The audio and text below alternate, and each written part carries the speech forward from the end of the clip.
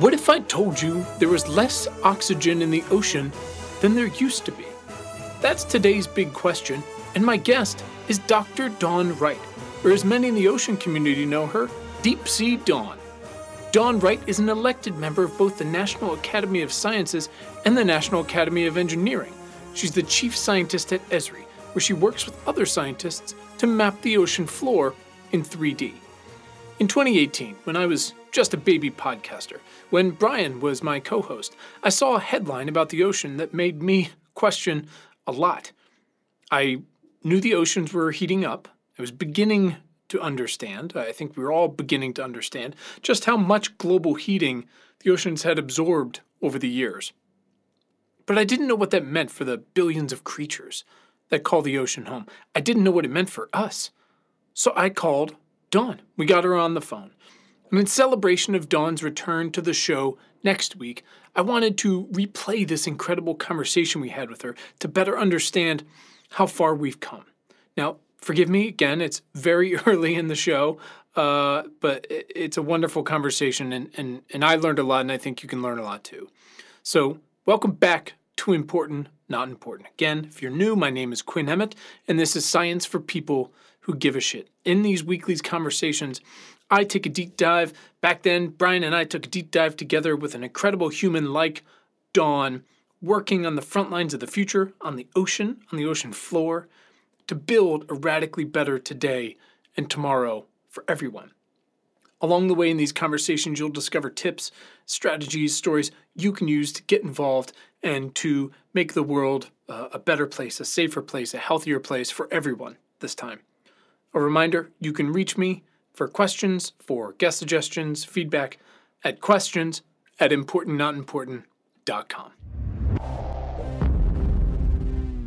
Our guest today is Dr. Dawn Wright, and together we're going to discuss how the ocean seems to be running, maybe not running out of oxygen, but losing at somewhat of a rapid pace, and that's probably not great. Dawn, welcome. Thank you so much. I'm so excited to be on your podcast. For sure. I love your enthusiasm. Love your enthusiasm, especially on the second try. We had some technical issues here, but we're working through them. Dawn, Deep Sea Dawn, as your website says, and you just told us that whole story. Tell us real quick who you are and what you do. So I am the chief scientist of Esri, which also stands for the Environmental Systems Research Institute. Esri is a geographic information system company. A lot of people translate that to mapping, but also with analytics in the background. So we often say that it's like Google Maps or Google Earth on steroids. Whoa. We provide maps for all of the world's major governments, for about 7,000 universities, about 350,000 organizations worldwide, including a lot of environmental nonprofits. And we love what we do. We have environmental conservation and planet stewardship at the core of our mission. And working for this company has been just wonderful for me because as the chief scientist, my job is to help strengthen the scientific foundations for the software that our company builds and for the services and projects and activities that we're involved in with all of our customers. And then I also represent Esri to the scientific community. So I don't do sales or marketing. I'm still an academic. So my role there is to represent us to the National Academy of Sciences on various boards and councils, such as with Conservation International. I work with a lot of universities and research labs on special R&D projects, and it's just a fabulous job. I work directly under the CEO of the company and serve as his science strategist. And then in my spare time, I'm also maintaining my faculty appointment at Oregon State University. I was at Oregon State University as a professor of geography and oceanography for 17 years before being lured to the other side into industry. So that's what I'm doing at the moment. Anything else? Yeah, is there? I mean, it feels like anything else you're doing in your spare time. I mean, well, I'm trying to raise this 1-year-old golden retriever puppy, and trying to ride my road and mountain bike to keep my sanity. Keeping whatever the thing is that makes you, especially someone like you, maybe you specifically, keeping your sanity is very helpful to everyone. Yeah, please don't stop that. Yeah, and I tell you, and this always sounds creepy when we say it, but in doing our research on you and your work ahead of time, I feel like I could go on the list of awards and honors and things you have, and the firsts you have accomplished, but I don't think we have quite enough time here to go over all of those because we're only recording for an hour. No, please don't. That just keeps me off the streets at night. It keeps me out of trouble. Just keep my head down and work as hard as possible for the planet and for other people, and that's the important thing. Well, I would like to at some point come back to the fact that on your Wikipedia mentioned you were the first African-American female to dive to the ocean floor in the deep sea submersible Alvin, and I would love to hear about that at some point because that just sounds incredible. The gist I gathered is basically you mapped the ocean from what I get. Yes, yeah. It's surprising. I have a Wikipedia page, so that's kind of nice. But that's gotta be cool. The mapping of the ocean. This is some of us talk about grand challenges. Mm-hmm. This is still one of our grandest endeavors. We do not know enough about our planet. We look to the stars and we dream about going to Mars and back to the moon, and that is fantastic. But we don't have the same level of understanding of our own home planet. And a lot of that has to do because of the difficulty in mapping our home planet. Our home planet is a water planet. The satellites cannot see through the water, so we have to still get out onto that water and into that water with sound waves mainly to map it. And so many of us are on a mission to get the oceans mapped at the same level of detail as a standard hiking map that you would take to a national park, or the map that you have on your phone that gets you through the traffic in the morning. Those maps have a certain level of detail that allow us to understand where we are and to predict even where we should go. And we don't have that same level of understanding for the oceans. It's absolutely unbelievable when you think about it, but it's true. And it's also tied to this issue of oxygen in the ocean. Mm-hmm. Mm-hmm. Well, that's I can't even comprehend the amount of work and effort and understanding that must go into that. It's a pretty small percentage of the ocean that's been mapped currently, right? Yes. So now, if we're talking about resolution or level of detail, we do have all of the ocean floor, for instance, mapped, right? But it's very, very coarse. Now, if we're talking again about that same level of detail as a map to your local state park or your national park, we only have about 15% of the ocean floor and about maybe 5% of the water. We call it the water column. Only those small percentages are mapped at that level of detail. And there is an initiative that's afoot called Seabed 2030 that is trying to rectify the ocean floor mapping problem by the year 2030. Wow. And that's if we're still around, which would just be great. Yeah. Who knows? That's if we don't run out of air to breathe, you know? Yeah. Oh my God. All right. So we're going to start moving towards that here. Yeah, so I'm sure people are going, I'm sorry, could you just, if you could just answer that question, that'd be great. We'll start getting into it here. So Don, we are all about action-oriented questions here because we are living in a time that calls for action. So we'll set up some context like we've been and like we said we would, and then we'll start figuring out, why what's happening is happening. What if we were doing this instead? Would that be helpful? Would that be harmful? And how can we make a dent and help you, if that sounds okay? All right. Yeah. So Dawn, we start with one pretty important question here. Something to really introduce you to our folks, but instead of saying, tell us your life story, we like to ask, Dawn, why are you vital to the survival of the species? Wow, didn't see that one coming. I don't see myself as vital to the survival of the species. I don't look at it that way. I look at it in terms of all of us are vital together. I don't think any one well, there's always the adage that one person can make a difference, and that's true. But I think especially today, where we are so divided, speaking just for about the United States, we are so partisan, we're so tribal that we must come together for the survival of the species. We must not just be singular, I'm important, I'm going to be the one to make the difference all alone. I think we have to link arms and work on things together. So I would just like to be seen as a team member, someone who is in the canoe with the oar along with everybody else, and together that canoe is going forward. I think that's a wonderful and humble answer. To be clear, I would like you to have the oars and to be in charge of all of it. If you could just have the oars, that would be great. And you just tell us what to do, basically. That would be super helpful. All right, so let's put together a little context here. Again, please tell me all the ways I'm wrong here. And Brian's going to ask a lot of questions. And maybe Dawn will still be here when we finish. Okay, so getting into the oxygen question, one of the things that makes Earth so unique is photosynthesis. It's what made this whole life experiment possible from soup to nuts, as I understand it, because from that came oxygen, which is the only thing really keeping us going. It's part of one of the things we're actually looking for in all these exoplanets that we're searching out as we try to find either a Earth 2.0 or a backup plan or an escape hatch, whichever way you want to see it, or if somebody else is out there. So you might have thought that maybe fish breathe water. No, fish breathe oxygen. I'm sure I thought that at some point. Yeah, at some point. What, like Tuesday? Yeah, what is today? Yeah. Right, so today.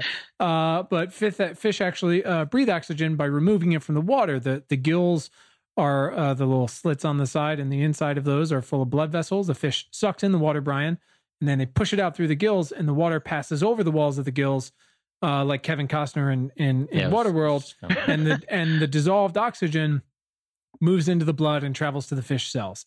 It's pretty wild. That is right? insane. Cool. On the list of superpowers I wish I had, that would be pretty cool. Does Aquaman have those?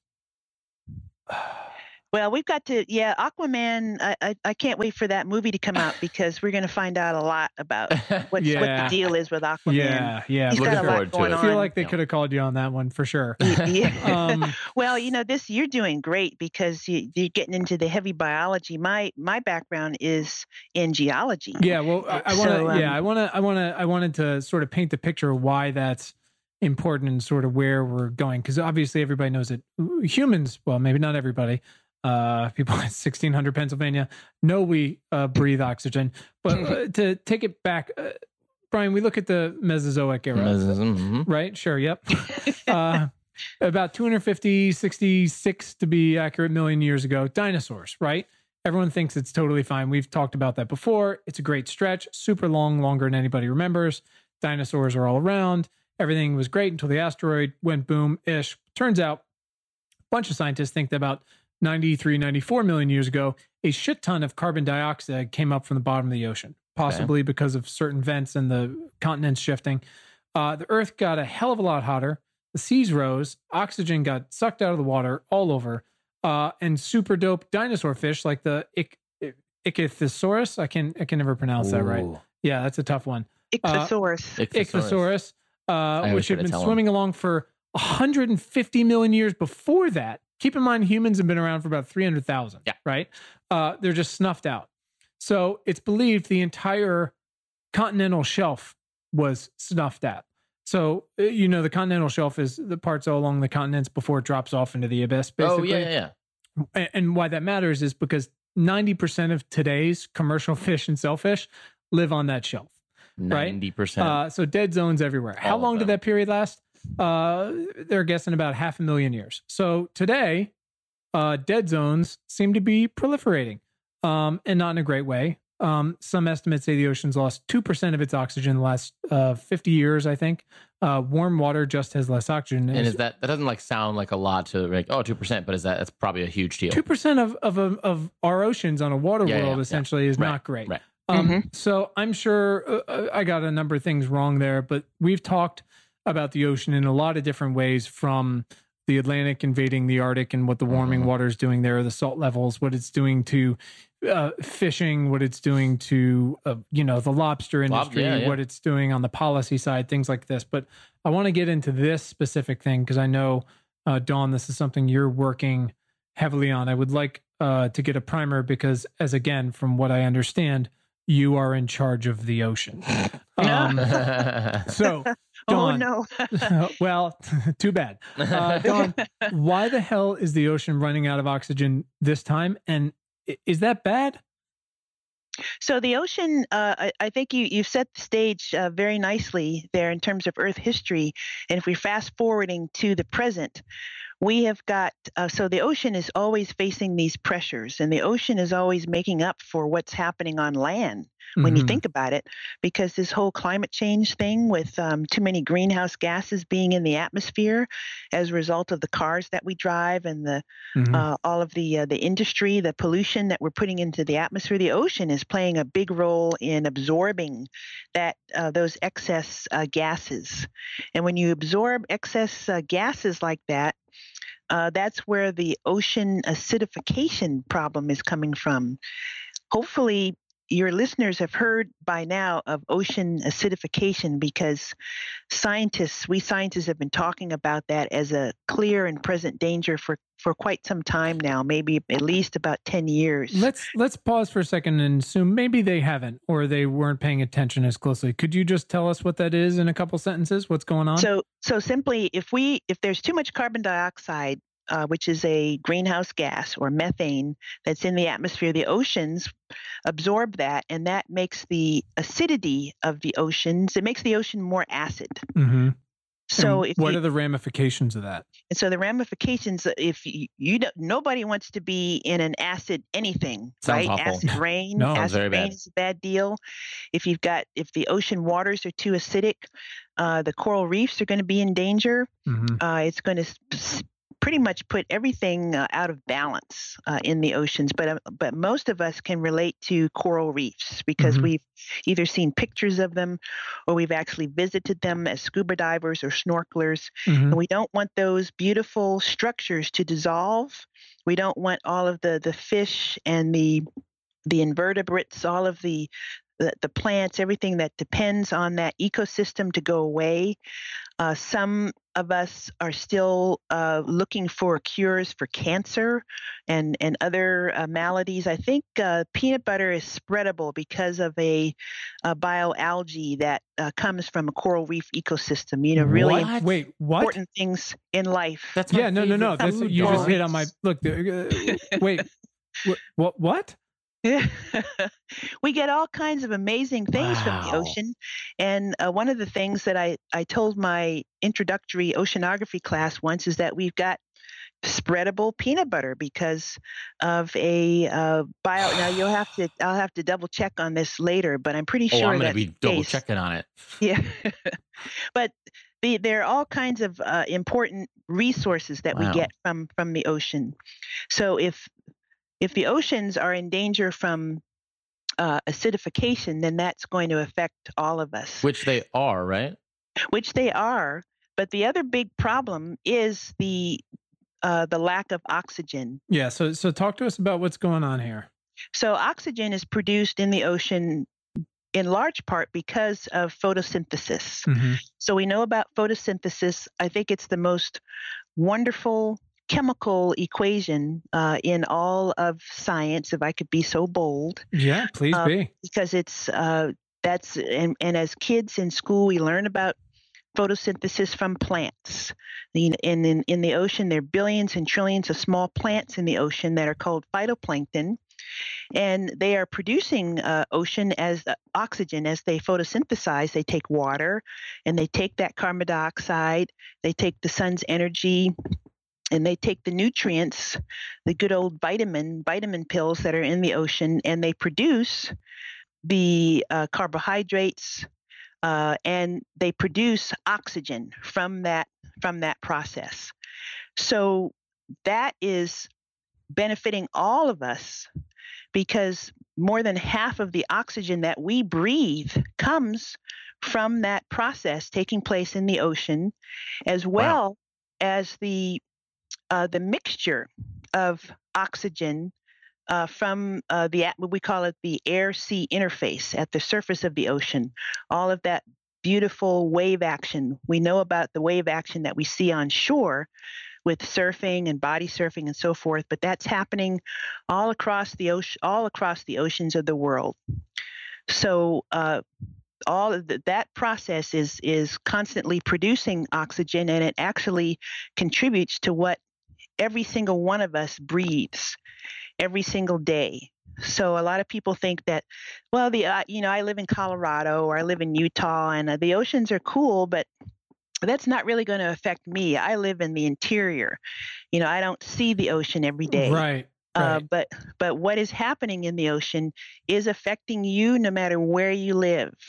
Now, the ocean is facing another pressure. So there's the ocean acidification, but there's also the big word deoxygenation, or the reduction of oxygen, mainly because of disruptions in the ecosystem and the nutrient cycles of our friends, the phytoplanktons, the nice little plants in the oceans that do so much for us. They are affected by pollution. We hear a lot about plastics and sewage outfalls and all kinds of horrible things going on in the ocean to pollute it. That throws the phytoplankton and all the fish out of balance. That messes with them.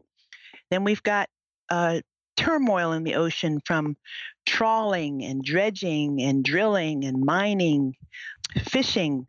All of these are putting pressures on these processes that help to produce the oxygen that we breathe. So there was a paper that came out in Science magazine or Science Journal earlier this year that gives a great review. It's pretty much in the weeds because it was in Science. Science is one of the leading journals of the day. It's sort of like the Washington Post or the New York Times for the scientific community. And these authors, Brightberg and her colleagues, point out all of these pressures on the ocean.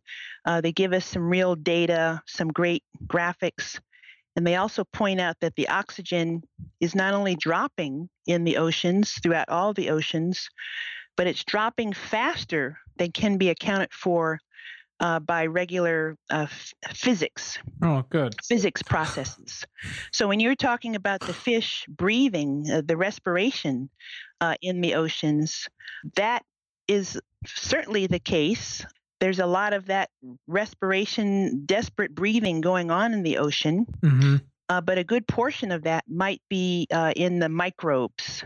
The microbes that live not only on the surface, but throughout all or a good portion of the depths of the oceans. So this gets back to our lack of understanding of the oceans. We don't know enough about the microbes down in the oceans.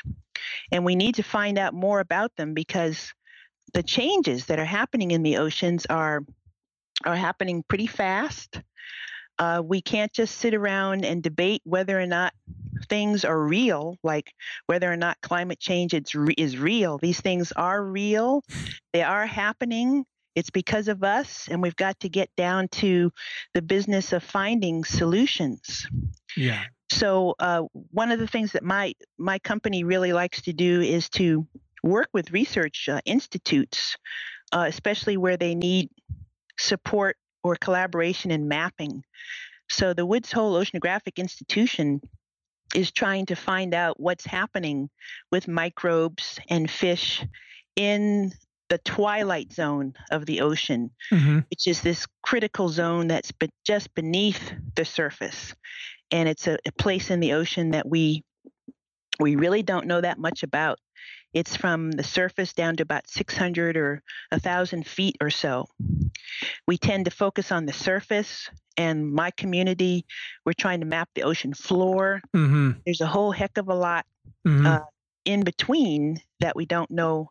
And if I could interrupt, I actually learned about the Twilight Zone. There is there were kids' illustrated books and now a cartoon called the Octonauts. I've heard of them. Which it is the best. And my children know infinitely more. They should be the one talking to you right now, because all they do is it's this team of mostly land animals that go around and they speak in British accents, and they go around helping other animals underwater, and they have the coolest submarines. And it's basically all I want to do as a career.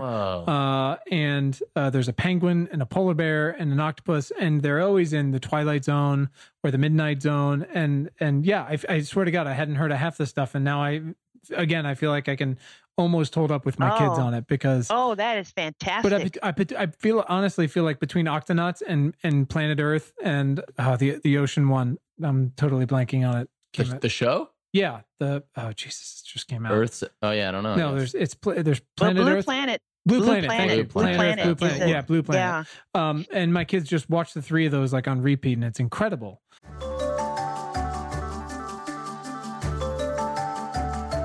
Hey everyone, it's Quinn, your host and the founder of Important Not Important. I'd like to take a quick minute to tell you about the INI, or INI, whatever we're calling it these days, membership and community. It's a gathering place, really, for our most dedicated shit givers. A place to connect and learn from one another, and to have access to me outside of the newsletter and this podcast. We started it last year, and it's grown to hundreds of shit givers from all kinds, from around the globe. I'm talking about teachers and investors, students, electricians, journalists, artists, scientists, and policymakers, and more. Members get exclusive access to our daily news homepage, which is very cool, and to much more top-of-mind weekly articles, research, and tools that you can use and to stay ahead of the game, member-sourced action steps, twice monthly book and culture recommendations that have nothing to do with the end of the world, virtual events, and of course, the membership Slack channel. Look, so many people come to us asking, what can I do? And we think we do a pretty good job of answering that question and providing context for the answer. But the best answers and the best perspective really come from the community, a wide-ranging community. And we would love for you to be a part of it, to feel supported yourself, and to contribute to discussions and actions alike. And of course, by becoming a member, you're directly supporting our work here and ensuring that we get to keep doing it. So if you'd like to learn more, head to importantnotimportant.com. And if you're already a reader, you can just hit the upgrade button at the top. If you're not, go ahead and subscribe for free, and you'll see the option to become a member at whatever level works best for you. And as always, you can always find the link to become a member right in your show notes. So thanks for listening. And as always, thanks for giving a shit. Back to the show.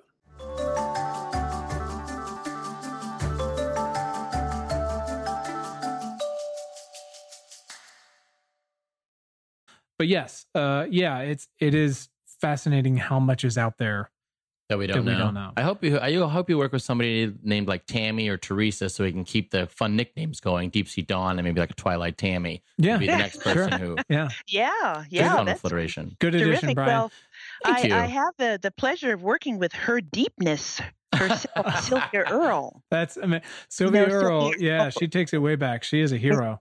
Yeah, in fact, she is one of the primary people trying to raise the awareness of this issue of the decreasing oxygen in the oceans. And she and I wrote a little article together, and she also led a group of us in writing a letter to Science, responding to the Brightberg article about this is not just another great article that's published in Science. This is really, really important. This is something that we have to take action on. So let me back up for a second here.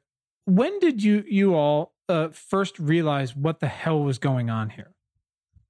Well, I think a lot, and to be honest, full disclosure, I'm not an ocean biogeochemist or an ocean biologist. Though these are the heroes who are actually working with these data. Mm-hmm. My expertise is on the bottom with the the structure. So, for instance, I am very keyed into the recent earthquake and tsunami in Pretty Indonesia, because devastating.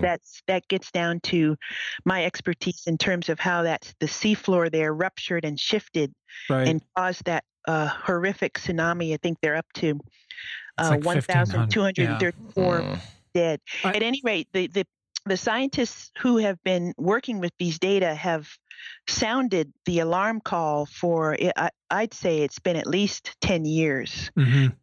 But there have been scientists who have been looking at oxygen levels in the ocean forever, really. The very first comprehensive global assessment of chemistry in the ocean took place in 1872 with the expedition of the Challenger. The British started off with this, and the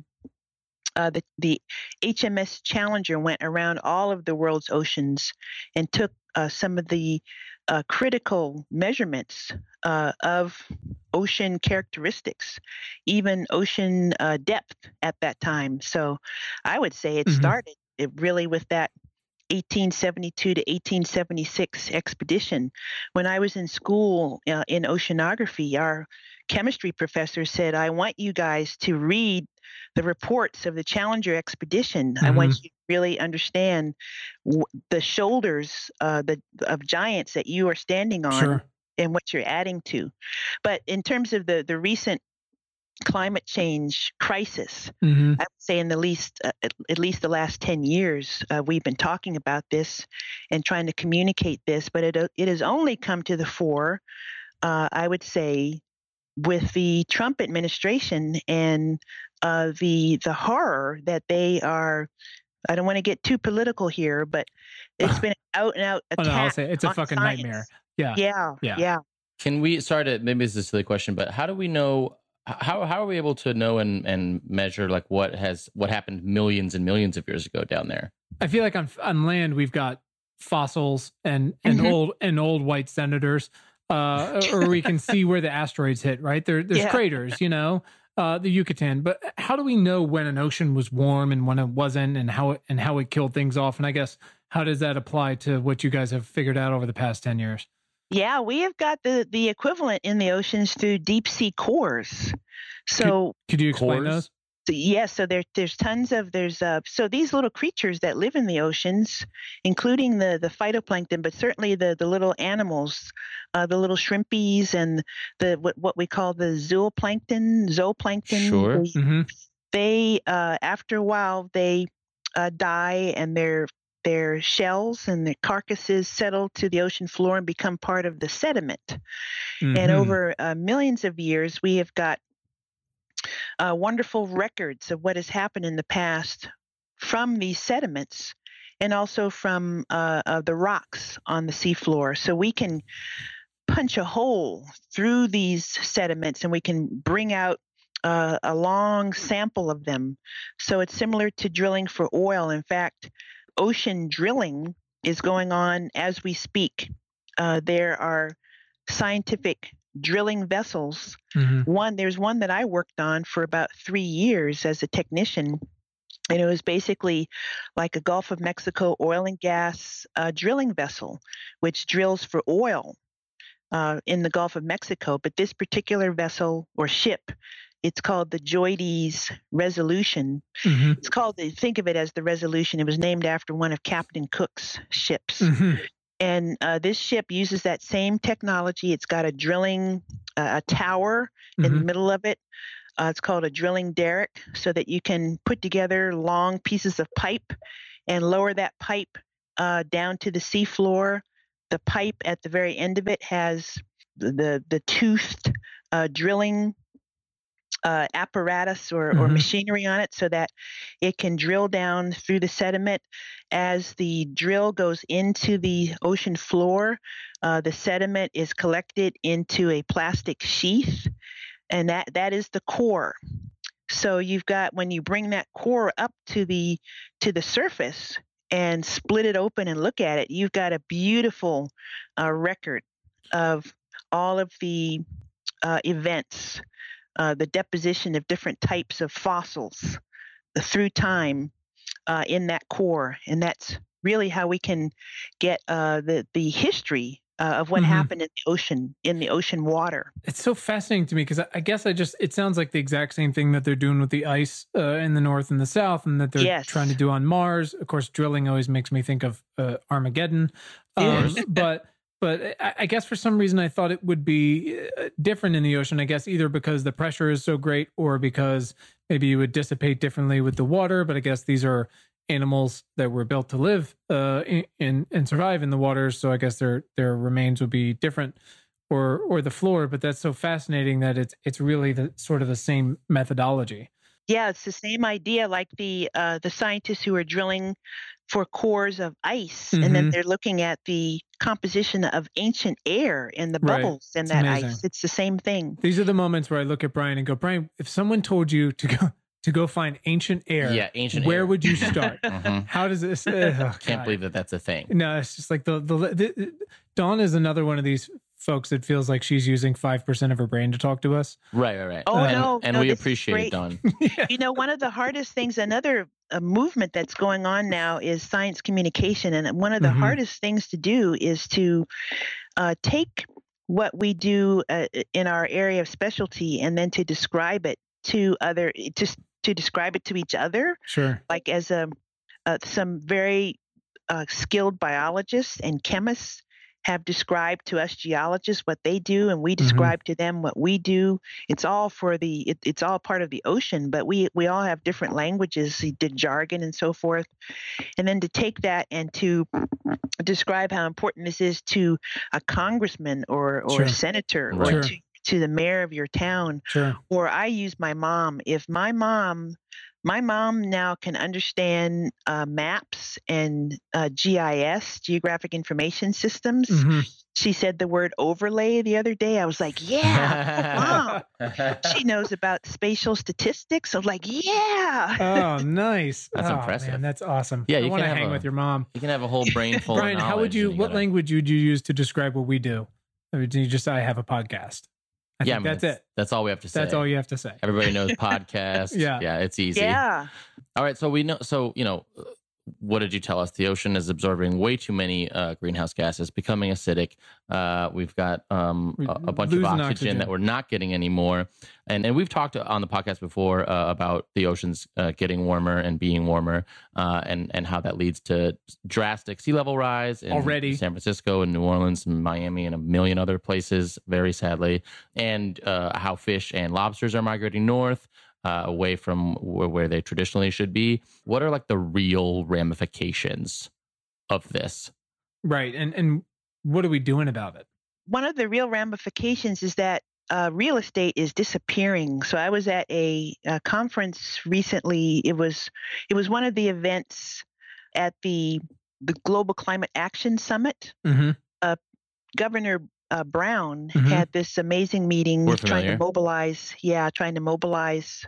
especially state and local government leaders to move forward despite the U.S. being yanked out of the Paris Climate Agreement. But there were tons of other parallel meetings going on, and I was at one where there was a group of us. We were at a Dew Fest, and it was about not just talking. It was called a Dew Fest. Oh, like do, like D-O. Like do, yeah, D-O. Do like something. It. Come up with solutions. I like it. Get together and work together and network, and let's do something about these problems. But one of the ramifications for sea level rise is that, as I was saying, real estate will disappear. And a wonderful speaker, she's in charge of the climate action really at Conservation International. She showed a picture of one of the islands in the Maldives in the Indian Ocean, and the capital city there is on this very small island. There's really no more room for them to build anything, and with sea level rising, that real estate is going to disappear. They have nowhere to go. They can't run up to the mountains. Their island is very young. It's fairly flat. It's all been developed and built. So as the sea level rises and encroaches and floods, they have nowhere to go. They're going to have to leave at some point. And this is a big problem for the small island nations in the Pacific and the Indian Ocean. So that's one huge consequence. Your home disappears. Right. From it seems so sci-fi and drastic when people say, "Hey, we need to start thinking about the places we're very tragically going to have to walk away from." It's very easy to focus in the U.S. on New York and Miami and New Orleans, but again, that whole chain, Indonesia is just that they're like, hey, we're already starting. Right. This is happening. Yeah. It's pretty incredible. So what about the warming, the oxygen issues specifically? What are the big ramifications for that for I guess the continental shelf and I guess marine and geologic? So these fish do need oxygen. We do have our fisheries that we do rely on. That's really big for the economy of our country and for many countries. And we don't want to see fish die-offs. One of the things about Florence, for instance, one of my colleagues, Marshall Shepard, who is a great atmospheric science and geography professor at the University of Georgia, he shared this picture on Twitter of the floodwaters of Florence having receded, and there were tons of dead fish littering the highway. I saw that. And we could have a similar type of phenomenon in the oceans if you don't have enough oxygen to breathe, you're going to die. Fish do need that oxygen to breathe in the water, as you've already described so nicely. So we don't want to lose our fisheries in that way. Everything is related in sort of a virtuous cycle in nature. And so if one part of it is out of whack, the rest of it is going to be affected. So even the way that we go through our normal cycles during the day, if we're not getting enough sleep, we're going to have a hard time concentrating and doing our work. We're not going to be able to carry through with the whole cycle of our activities and our responsibilities if one thing is out of balance.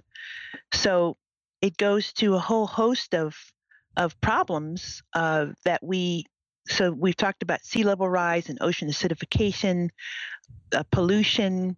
The quality of water is going to decrease because if we've got a whole bunch of dead things in the water, that's going to make for nasty water.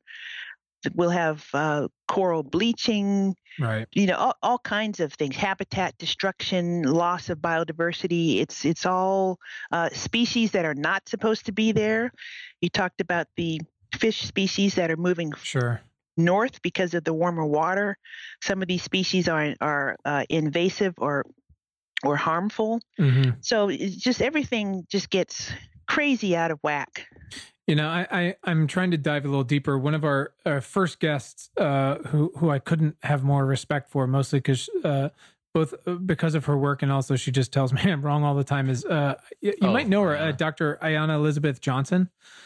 Oh, I just had the pleasure of meeting her finally. We've been stalking each other on social media, and we finally got to meet at this Dew Fest. Oh, nice. Yeah, she is awesome. She's awesome, so smart. And she and some other folks have been trying to, against all odds, educate me on the ocean stuff as much as I can from all fronts. And yeah, she also and some other folks pointed me towards Paul Greenberg's books, For Fish and American Catch, and I guess there's a new one, The Omega Principle, just talking about why we chose the wildlife in the ocean we did to eat and how that's changing because of overfishing and now how that is changing with the warming and the migrations and the lack of the bottom of the food chain and things like that. And again, just I'm trying to get a more comprehensive viewpoint because, like you said, when we asked about the ramifications and you listed 100 things, it's not just like, hey, the lobsters are moving north. It's this, again, a theme we run into a lot is all this everything shit is connected. So, Dawn, let's say you're in charge of the whole shebang, as it's very clear you should be. Yeah. What is the first most impactful thing you would do? And I know this is a ridiculous question because there's a million things to do to alter our course. So the very first thing I would do is to talk about this, talk about what you've learned with your friends, with your family. I was struck by another colleague of mine, Katharine Hayhoe. And by the way, Oh, we've never heard of her. No, Brian's kidding. None of We've our literally podcasts had have mentioned her. so many guests recommend her, and we are trying to get it scheduled, but she seems like just the chosen one. We got to figure well, out. yeah, she should be in charge of everything, the oceans, the atmosphere.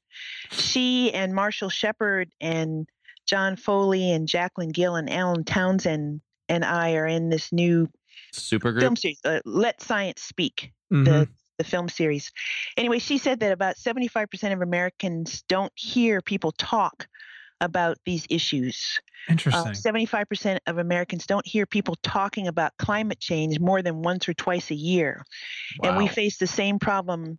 I mean, climate change is an atmospheric problem, but it's also an ocean problem. And many of us, like Ayana, we are just trying to get people to understand Mhm. and then to talk about it among yourselves. Certainly talk about it to your government officials where it affects your Sure. affects your community. But the more we are like with the way that we talk about movies or Sure. about football Uh-huh. games, and you learn through that, and Sure. you're enriched by that.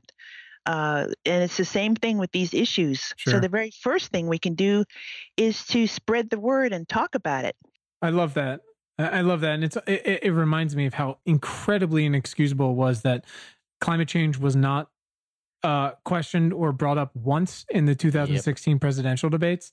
I mean, that's insane. Not once, and which this is the insane. danger. This is the huge danger, because it wasn't even on on people's radar. It wasn't on the radar Sure. screen of our leaders. They didn't even care enough to bring it up, and Right. our lives absolutely depend on this.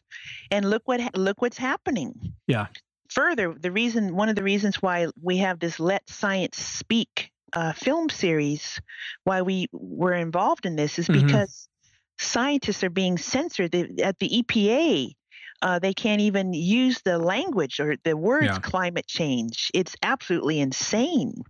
It's really like the Earth is flat. You may as well be on that side, saying that the Earth is flat. It's not, by the way, just for all our listeners And out it's there. not. It's not flat.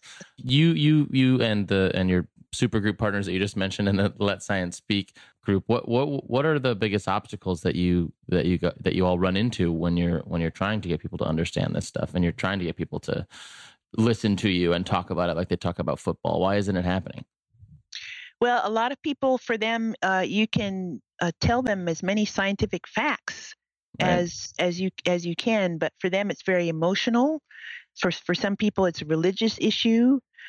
For some people, they don't like they don't want to face what the implications are, that they're going to have to Yeah. change lifestyles, or that they suddenly may not be in power, perhaps. Mhm.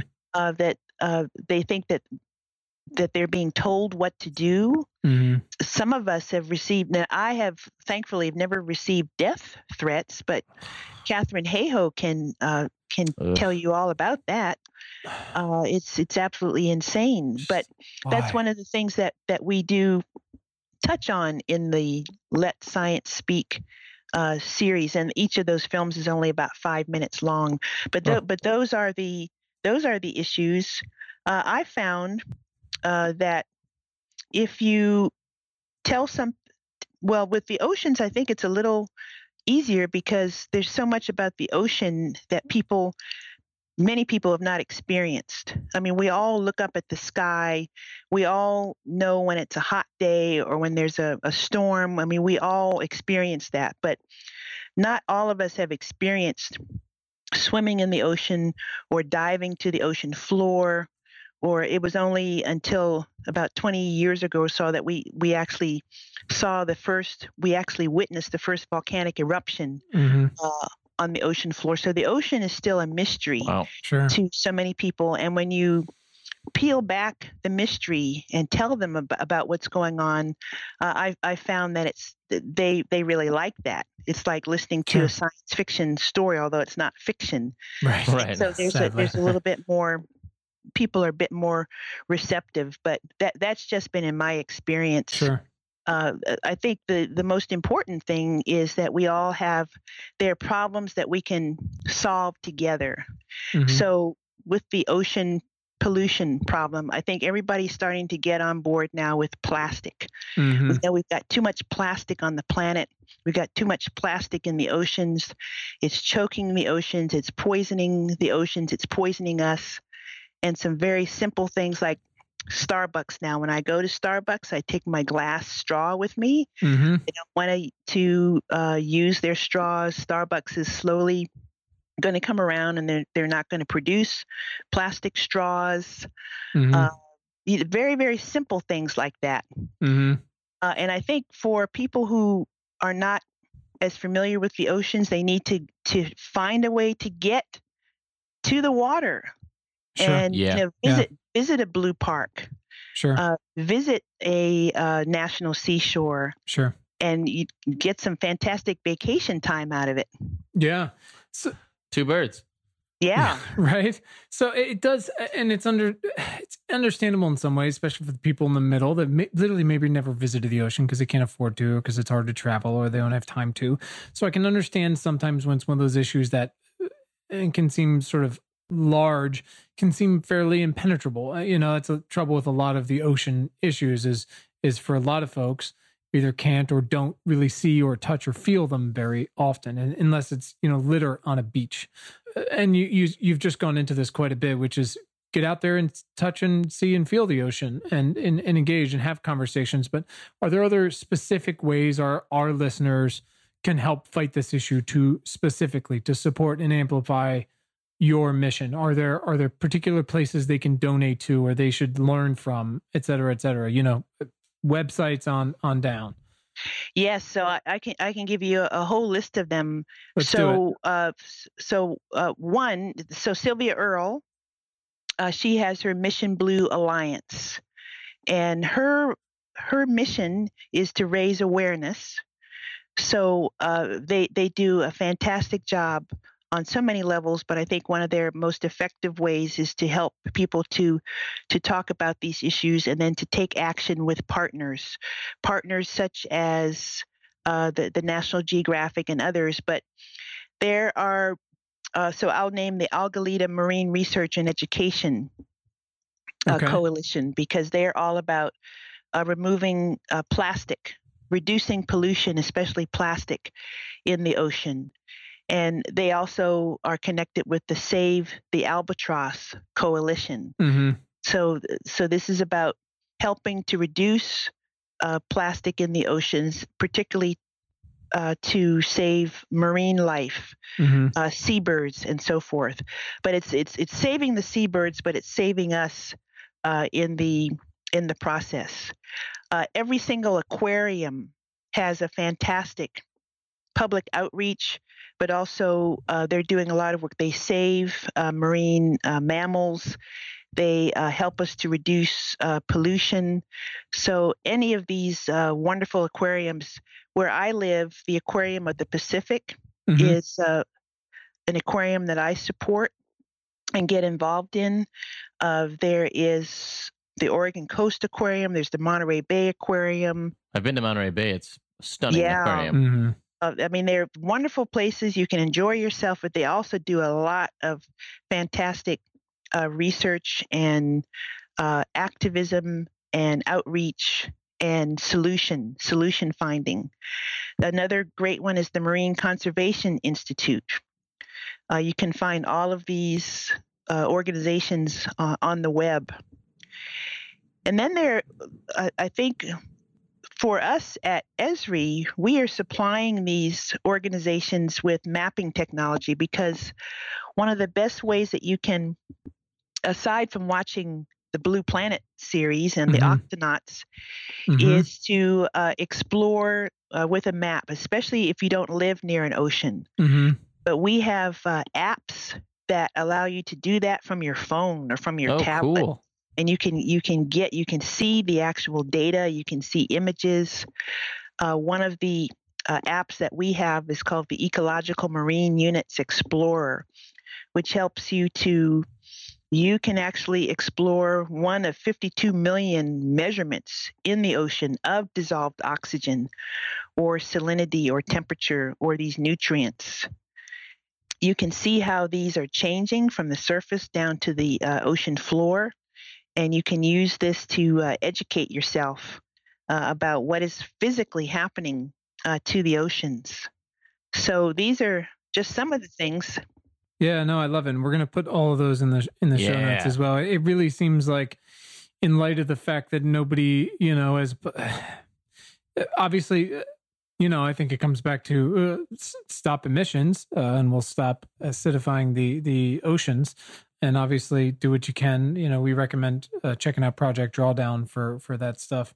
Yeah, but because that is a contributor, and again, the ocean has always and continues to take the brunt of those things, and has clearly just about had enough. But it does sound like education is educating yourself and just being in touch with the ocean, whether it's watching these things or, like you said, going to an aquarium, supporting an aquarium, learning from their programs, taking your kids, and then just going yourself in some way. Those things should hopefully give you a better connection to what is out there and what's happening. Even if you can't feel the water warmer or see the phytoplankton that are suffering, at least you can experience what is out there and what is at risk. And I think it's so awesome that your kids are into the Octonauts. The children can't recommend Octonauts enough. I gotta watch Octonauts. It's we're gonna have like a class session. It's so great. It's on. You can find it on iTunes or Netflix. It's so great. I just want it to be my job.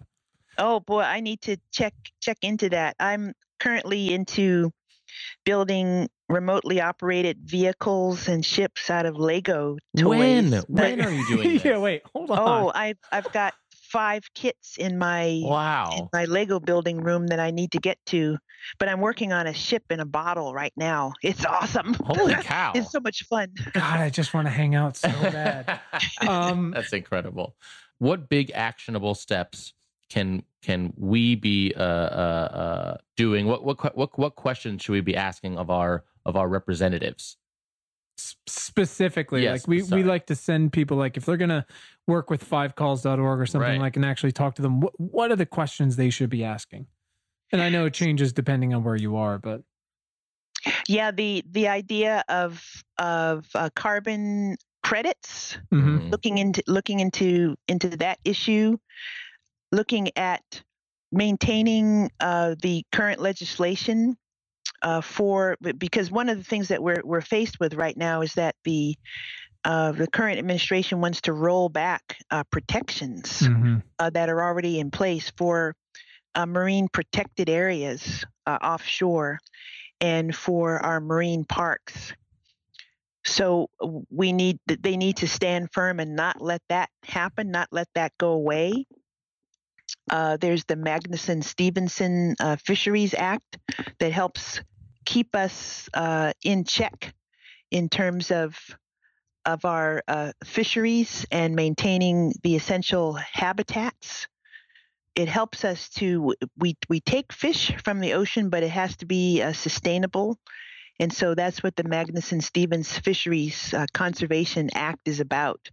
So these things we're making. We also had a national ocean policy that has fallen by the wayside, perhaps.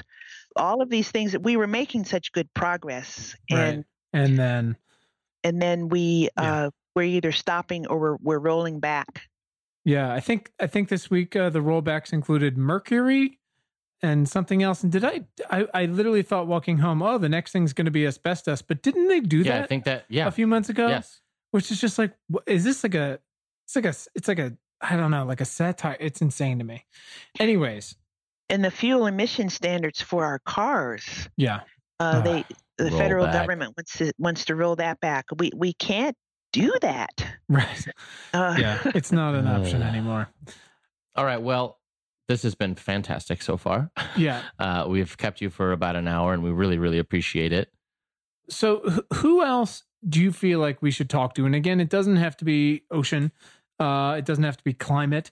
Just can be someone out there who's doing something really cool and impactful that's either really good or trying to defend against the apocalypse that you recommend. You don't have to answer now. You can always email us later, but people you think that'd be a great conversationalist on something like that, that you think our listeners would love to hear from and support.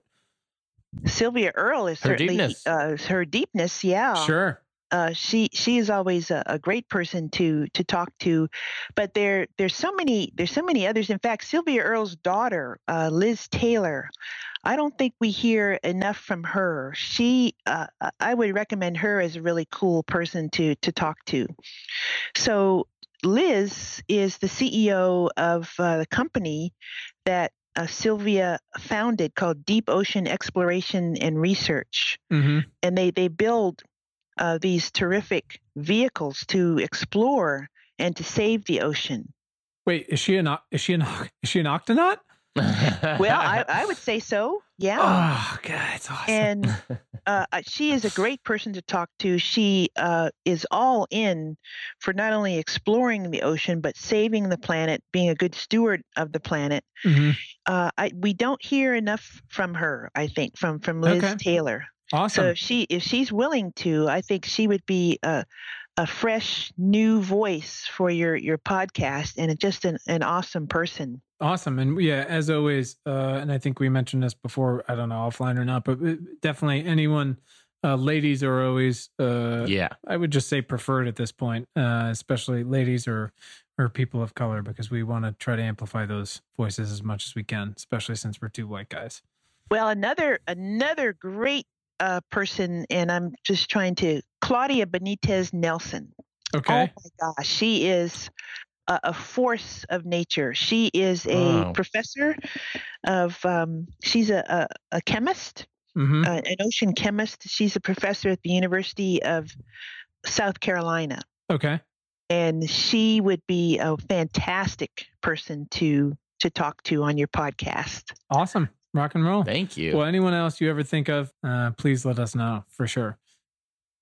Sure. Yeah. If you look up Claudia Benitez Nelson, that Liz Taylor, she may be a little harder to look up on the web, which I think is a shame.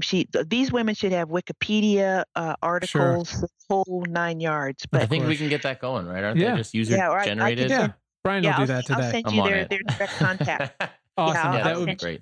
That'd be awesome. Thank you so much. All right, Don. Well, we have a little bit of a lightning round of questions here, if you're up to it. Last thing. Sure. Yeah. So, Dawn, when was the first time in your life when you realized you had the power of change or the power to do something meaningful? It was my 8th year on the planet, 8 years old. That was a big year, because that was the year. In fact, I'm going to see First Man when it comes out, but Neil Armstrong, when he stepped on the moon, that Apollo 11 mission, I became a person of faith, a Christian that year. I learned how to body surf. I was doing well. I mean, that was the year. That's a big year. Of course you did all that at 8 years old. That was a big year, yeah. I think I was still sucking my thumb. And I decided to be an oceanographer that year. I mean, it all came together. Came together. That's so cool. Dawn, who is someone in your life that's positively impacted your work in the past 6 months? In the past 6 months, I would have to say it's my mother. My mother has impacted my work through my entire life. So my mother would be number one. Number two would be my boss, Jack Dangerman. He continues to amaze all of us. So Jack Dangerman is the CEO and founder of Esri. His last name is Dangerman? Dangerman. He's the Danger Man. God, Deep Sea Dawn Danger. I mean, it's a Dutch name. He one of the things that has blown just about everybody away is that he and his wife have purchased 24,000 acres of the last best wild place on the California coast, saving it from developers, saving it from another Trump golf course, and gifting it to the Nature Conservancy so that it can be preserved. That's awesome. It's safe. Where is now. that? On the coast of California somewhere? It's on the coast of California, sort of the central coast north of Santa Barbara. Oh, yeah. It's so beautiful there. Point Conception. Yeah, That's it was Wow. it's south of the Vandenberg Air Force Base. And this story has made so many of us, given so many of us hope. Not only did they preserve and protect this, and he's the CEO of a software company, but he is all in into doing, as he says, going big with this and protecting the planet, trying to reverse the loss of biodiversity, doing his part before it's too late. And that has been such a boost to all of us. And it's certainly, in the last 6 months, it has really given me a shot in the arm. A glimmer of hope. Yeah. Wow. I love it. That's excellent. You mentioned, I think, mountain biking or bike riding, but what do you do when you feel overwhelmed? I assume maybe that. Yeah, I love to get on the road bike or the mountain bike and just be away, free on the bike. I don't like having, I have a phone with me for safety, but people are getting into checking social media or doing stuff while they're on rides or while they're recreating. I'm not into I think that. while they're doing everything. Yeah, everything. It's just a nightmare. I'll have music, but that's it. Yeah. And then I love going to the movies and just getting lost in the story. I love being outside spending time with my puppy, and I love building the Legos. Those are the main so things. good. I love it. I definitely have somewhere in this office a box of the Lego Saturn V that came out this year that I have not touched yet because my child demands I let him do it with me. And I'm trying to have one thing to myself. That is awesome. Yeah. Don, how do you consume the news? Mainly through NPR. Okay. NPR's every morning. I listen to NPR, and then I get a lot of news through Twitter. And mainly from the web. My mom watches a lot of CNN, so when I'm her primary caregiver now. So when I'm with her, she's got CNN on, so there's no escape there. But I would say NPR is my NPR, and sometimes I'm up in the wee hours of the night because I'm a night owl, and the BBC News will come on, and I really love the BBC and the other international outlets because you find out what's going on in the world besides what Trump has tweeted or besides what's going on with our dysfunctional government. Yep. In fact, it's really irking me right now that we're not hearing enough about the big tsunami in Indonesia. Everything is about the Kavanaugh hearings. And, pretty wild. I'm having a hard time filtering properly to getting a proper perspective. Sure. There are other things happening in the world. It's so much else happening. Brian, ask your favorite question. Sure. Speaking of old Trumpy, Don, if you could Amazon Prime him one book, what would it be? Oh, wow. That is a really good question. And we have had the full run on recommendations. And for clarification, what we did is we created an Amazon wish list of all the books our guests have recommended, and our listeners can and do go there and click on the books, and it gets sent straight to the White House. So whatever you think, anything. The first thing that comes to mind is The Little Prince. It's very simple. It's got a beautiful story about friendship and kindness. And I think our president could use, I don't know whether anything can reach him. I really don't, but that's the first thing that comes to my mind. That is one of my favorites. And I think that is like the third or at fourth least third person that has, recommended. Damn, that's a good one. Dawn, this has been tremendous. Where can our listeners follow you online? So they can follow me on Twitter and Instagram and Facebook. My handles are all the same. Deep Sea Dawn. Really embraced that nickname, huh? Love it. Just went for it. I just gave up and went for it, and it's got a minimum number of characters, so it's it's perfect. So there it is. Yeah, I got a nickname when I was in college, but I'm not gonna say what it was. No, we don't have to go into that right now. Brian's good. You can just call me. Nope, Brian. let's just go Brian. And then I promised you a quick dog story. So, very during important. my years at Oregon State, I had this amazing dog. Her name was Lydia, and she was in all of my classes.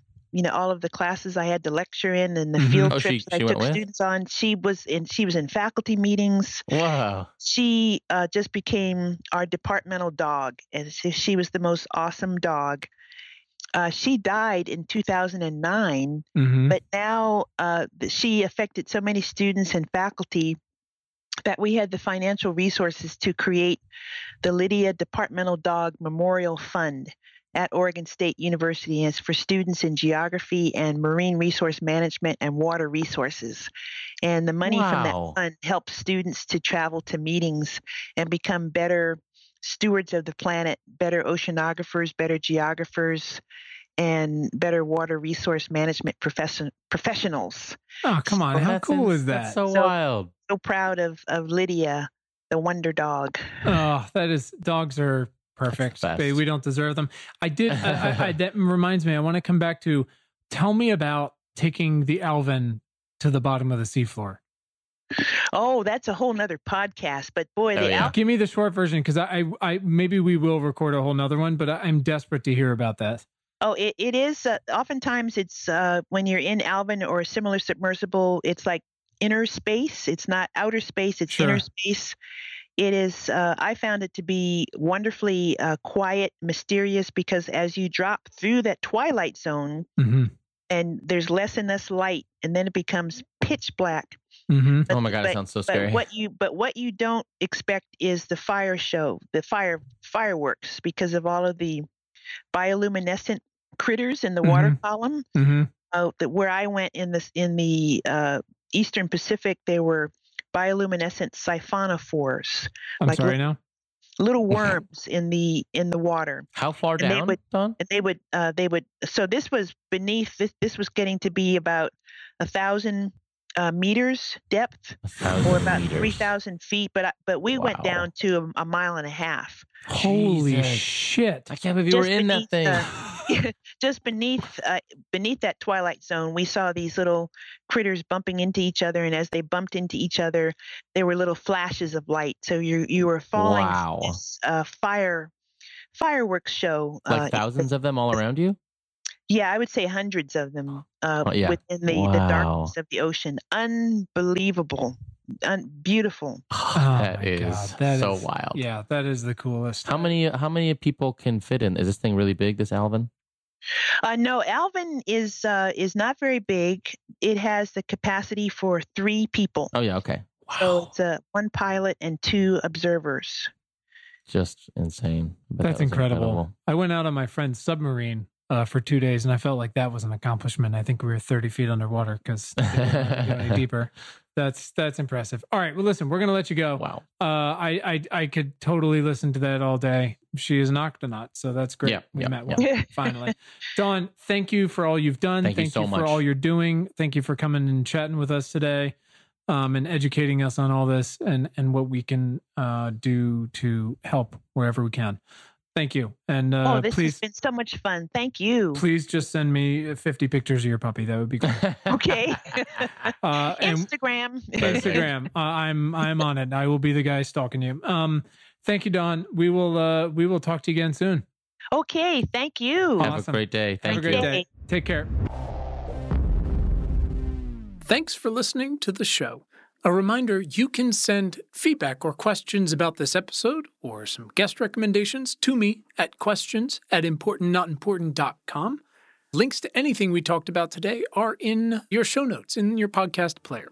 If you want to rep any or your shit giver status, you can find sustainable t-shirts, hoodies, and a variety of coffee delivery vessels in our store at importantnotimportant.com/store. You can subscribe to our critically acclaimed weekly newsletter for free at newsletter.importantnotimportant.com. Our theme music was composed by Tim Blaine. The show was edited by Anthony Luciani, and the whole episode was produced by Willow Beck. We'll see you next time.